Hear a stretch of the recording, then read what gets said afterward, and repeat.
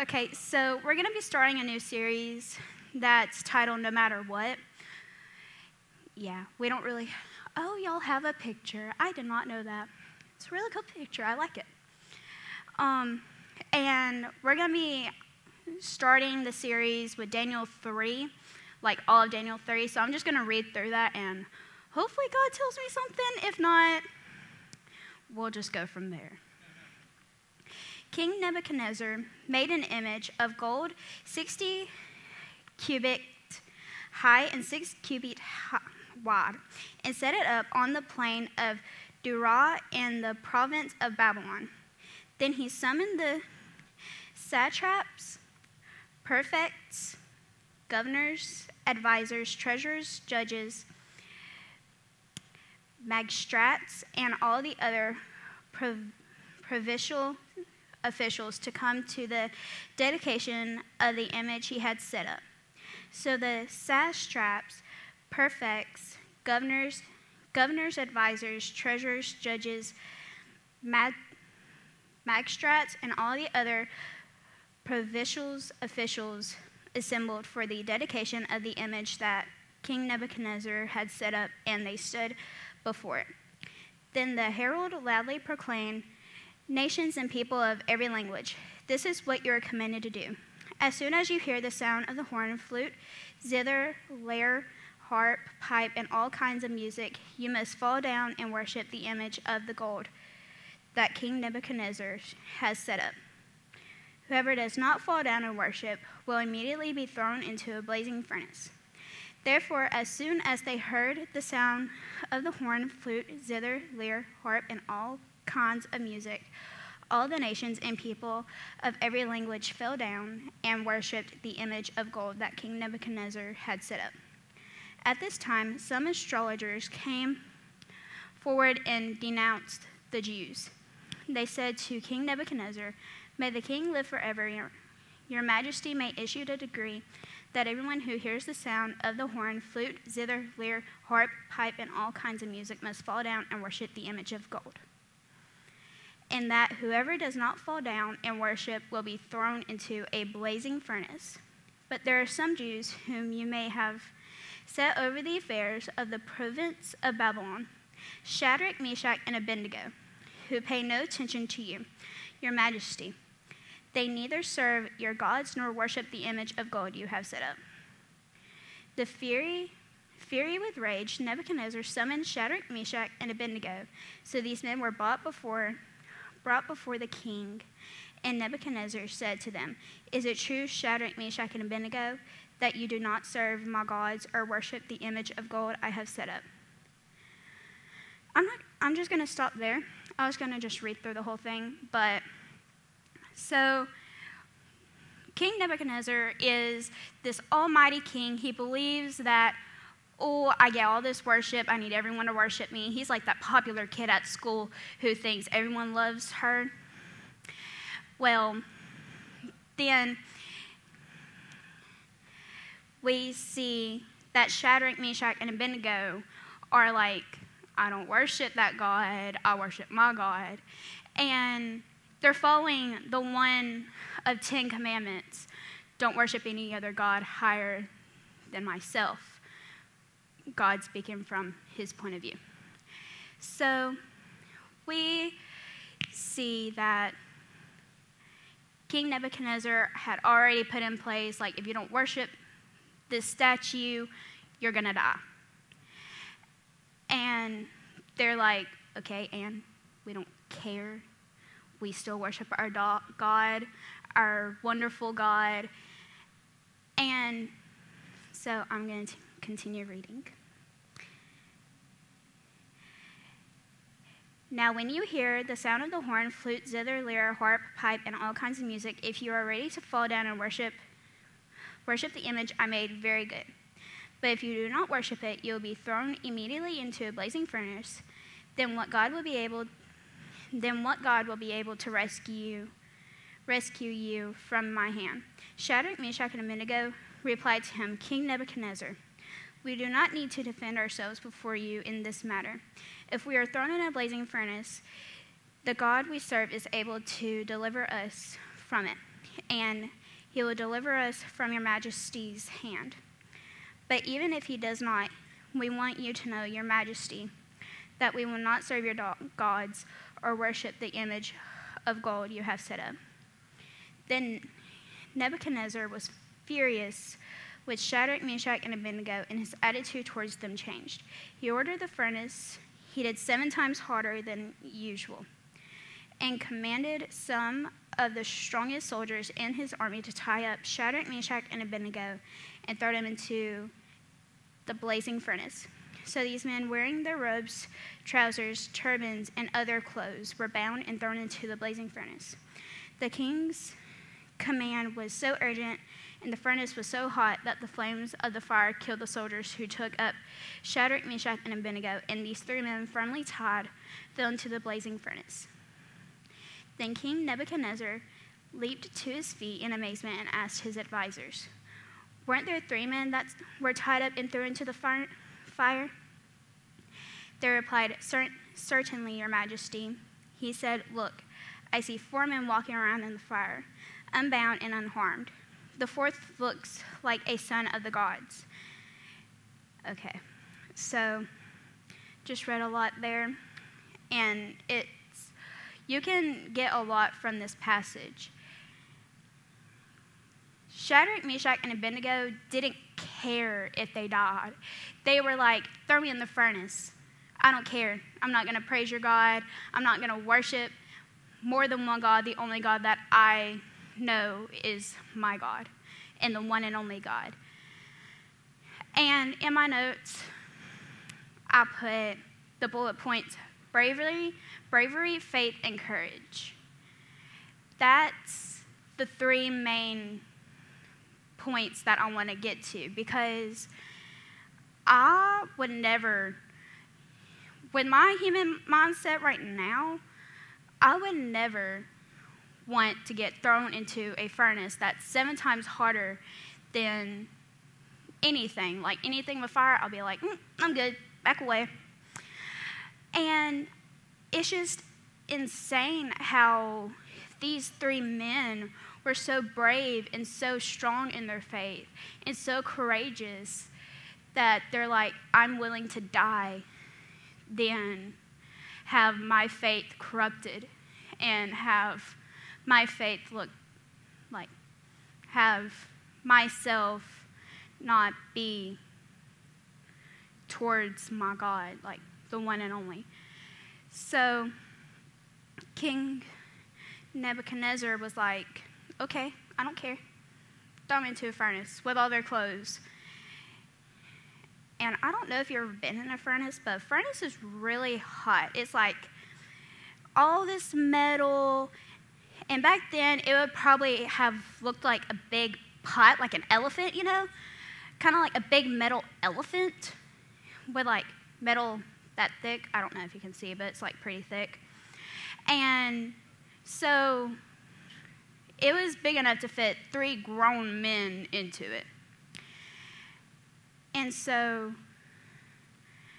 just looking into this scripture, you can see that they didn't care what was going on. They didn't care what happened to them, even if it meant death.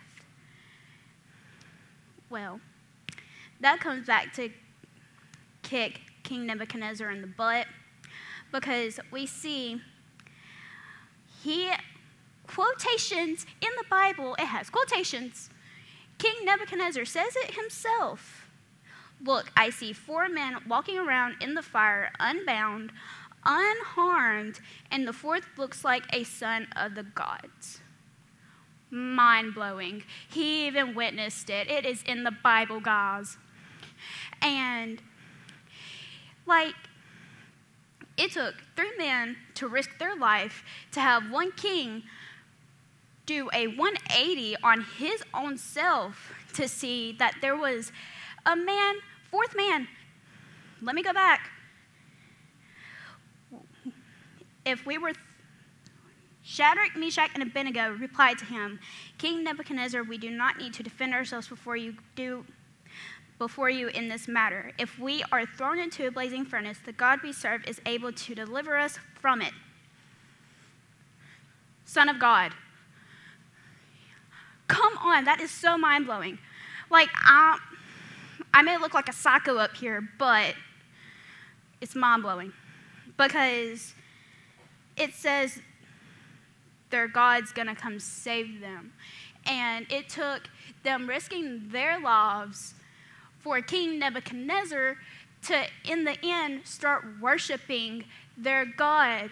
Like, in the end of this chapter, we see that the king, it says, verse 30, then the king promoted Shadrach, Meshach, and Abednego in the province of Babylon.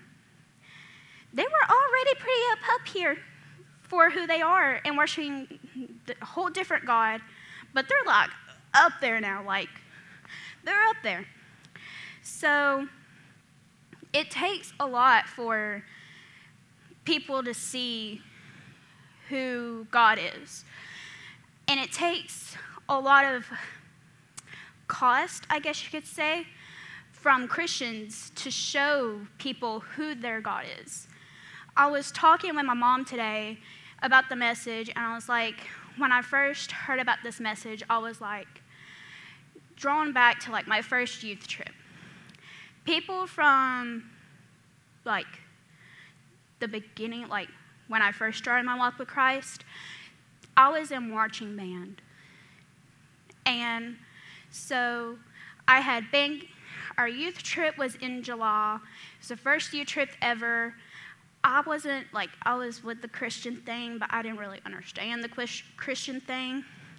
And so I really wanted to go to this youth trip, and I had to choose between marching band and marching my first game ever, or going on this youth trip with people I barely knew and going to the beach. In my head, I'm still the same way. I really wanted to go with the band because if I was still in band, I'm not anymore. Whew.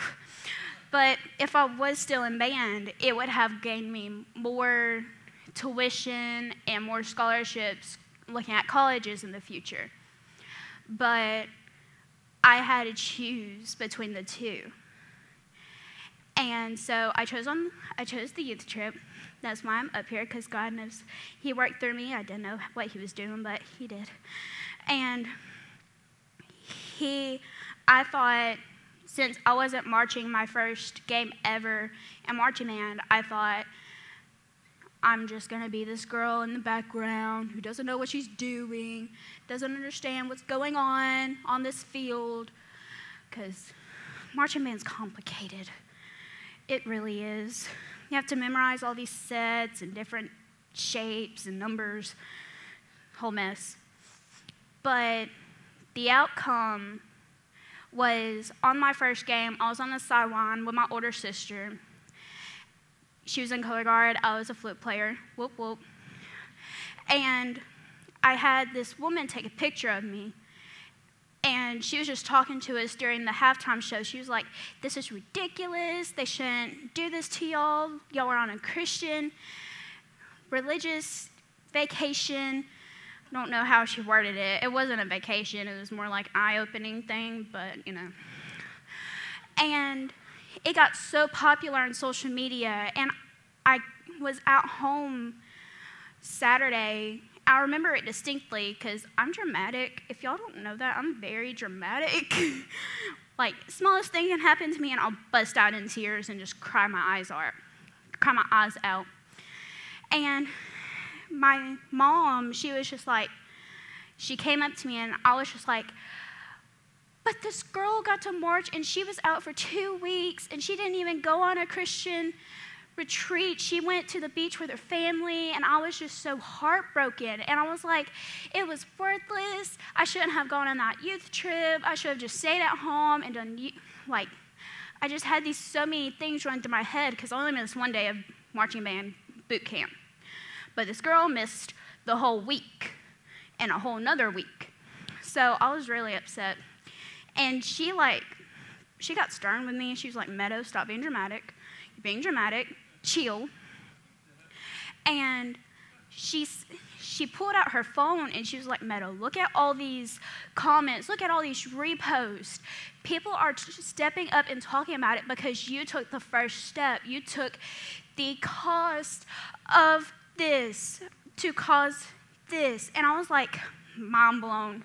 Because like now in marching band, it was like the smallest thing. But now with the marching band, you're allowed to miss boot camp, marching band boot camp, for a religious activity. And it was all because I took that first step and I paid the price. In my head, I was like, I don't know how old, maybe like 11, 12, 13, one of those ages. And I was like, my world's over. Oh my gosh, I'm not going to be good at anything. And it just takes that's like one of the small things. There's people all across the world. Like, it was popular at one point and everyone was talking about it, but it's still happening. There are Christians in third world countries getting killed just for spreading the gospel. Getting shot in the head, laid in the line, getting asked, are you Christian? If you are, we're going to kill you. There are people in those lines who are saying, yes, I'm a Christian, and I don't care if you kill me. I don't care what you do to me. I'm going to worship my God, and I'm going to spread his word. They're paying the price so people know Christ. And it's just amazing because, I myself, I know, I say, my problem was so big, it was tragic, but just in the Bible, people were getting thrown in furnaces, burned alive, and there are people put in lines in third world countries getting shot. But there are people here in our town, the Bible Belt, who say they're Christians but don't live the Christian life. But there are people who are really Christians who live the Christian life but won't share the gospel because they're scared. Oh, I'll lose this friend. Oh, they'll exclude me. Oh, these people don't like Christians, so I should just keep hush-hush and just live the life that they live. There's so many people out there who need to hear the gospel. So my question, I don't know if this is the end. Who knows? After this question, God could be like, hey, I want you to speak another 30 minutes. And so the question is, what are you willing to do? What are the costs you're willing, what are the prices like? What are you willing to do to spread the word, to do what Shadrach, Meshach, and Abednego. I don't know why. I just don't remember the names. I remember Meshach. I'm not one of those people who let's go to Luke 30-something, and I'm not one of those people. I need the Bible. I don't do memory. And just what are you willing to do? Are you one of those people who are hi, I'm just going to stand here in my little Christian box and I'm just going to step out of it and come back to it when I need God? God, just give me an A on that test so my parents don't ground me kind of people? Or are you one of those people who are I'll stay in this box for a little while, hop out of it, and then I'll come back to it? Or you one of those people who are I don't care what happens to me, I just want to praise Jesus. Just whatever's thrown at me, whoever comes in my life, I don't care. As long as I get to spread the word, I'm good. Because it's very important to know where you are in your Christian walk, and it's important to evaluate yourself and realize, am I just putting on this front that I would do anything, and I don't care who leaves my life, I don't care what happens to me? Or are you just one of those people who actually, are you one of those people who put on the front? Or are you a person who's, real with everyone, straightforward? Because we need people who are straightforward. We need people to tell others, hey, you're not a Christian, and I'm telling you this because I'm your friend, and who will actually be there for people and who will actually share the word and not sugarcoat it. One of the things that get on my nerves are when people sugarcoat things, because they take little snippets and people just,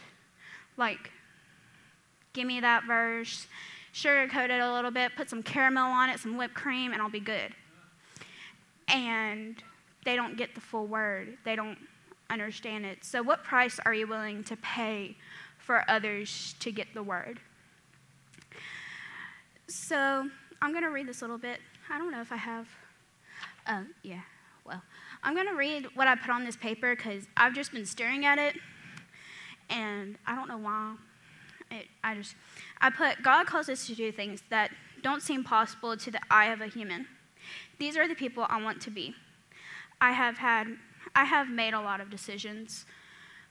Oh, I guess whoa, that's crazy. Oh my gosh. I thought that was just a little note I put for the verses I wrote, but no, I actually wrote that from, whoo. Sorry, I got a little freaked out. I was like, whoo. But, so, like I said, God calls us to do a lot of things that don't seem possible to the eye. I never thought I'd be up on this stage. I never thought Kenny would let me up on this stage because I'm a bit crazy and I'm a bit out there a little bit. And I don't sometimes make sense and I repeat myself and I can't talk sometimes. But like I said at the end, I made a lot of decisions. If you know me, I'm always one of those people who are okay, I have to make a decision for this or a decision for that, and it has to be straight in the middle. So I am in show choir. Yes, I dance and sing. I'm a Bella from Pitch Perfect. And so I thought I had to choose between show choir and Chicago, our latest mission trip that we just got back from a few days ago. It was amazing. I loved it. Talked a lot of ears off. And it was just, in Chicago, you don't see a lot of people who just blurt out, here in Alabama, we have it lucky, sort of lucky.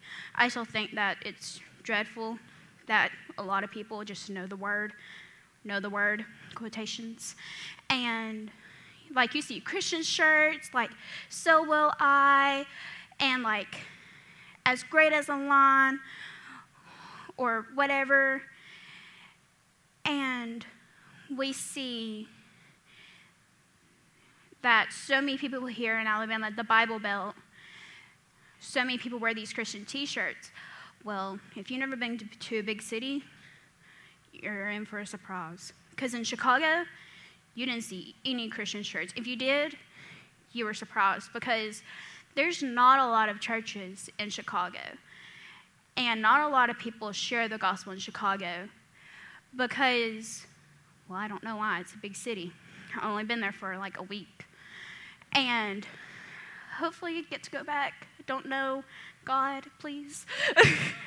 And it's just if one of our people from our church went to Chicago about a year ago, had no idea what she was getting herself into. She was going to plant a church, and that's where we went to help. And her price was leaving people that she knew and a comfort, from her comfort zone, and going to a place where Christianity wasn't even really fond of. And so it's just everyone has different things that they have to choose from.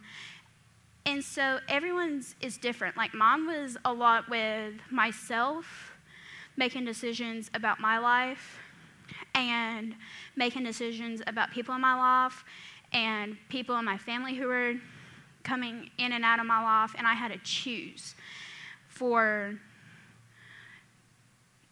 God, pretty much. Like, God was like, hey, you either can stay in this little hole, or you can be a little flower and grow into a big, humongous tree on my, like, grow into my trunk and, like, become a little lamb and then become a big branch, on his little tree.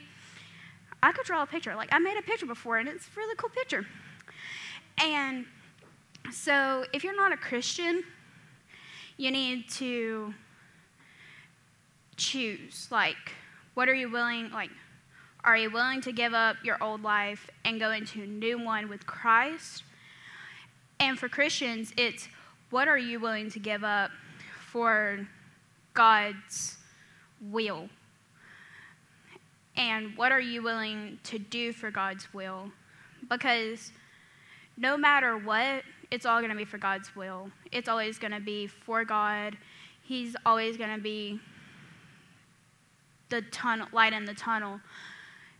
And he's always going to be the one that you're going to try to reach for. So, yeah, that was my message. So I'm going to pray, because let me just tell y'all, I don't feel like I did well. I'm going to be honest, I don't feel like I did well, because I feel like I just rambled. But if y'all got something out of it, praise Jesus, because I have no idea if y'all did. So, I mean, I did, but if y'all didn't, just bear with me, okay? Because who knows, I may be back up here at some point. So I'm going to pray. So, yeah. God, just thank you for everything that you've done for me and for everyone who went to Chicago, Lord. Just thank you for blessing me with the ability to speak. I don't know if these people got anything that I said, but I know that you definitely spoke to these people's hearts through what I spoke, Lord. And I just pray that you'll just work through their hearts, because so many people here, I know, just are struggling with what you were calling them to do and struggling with decisions that you're asking them to make, Lord. And I know there's a lot of things that people are hard to make decisions for because of certain things that have happened to them, but I just pray that you'll give them peace.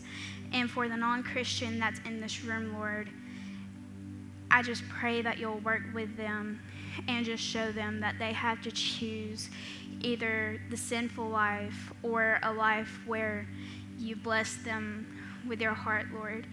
So I just pray for the time of worship now, and that you'll just work through these people's hearts. In your name I pray, amen.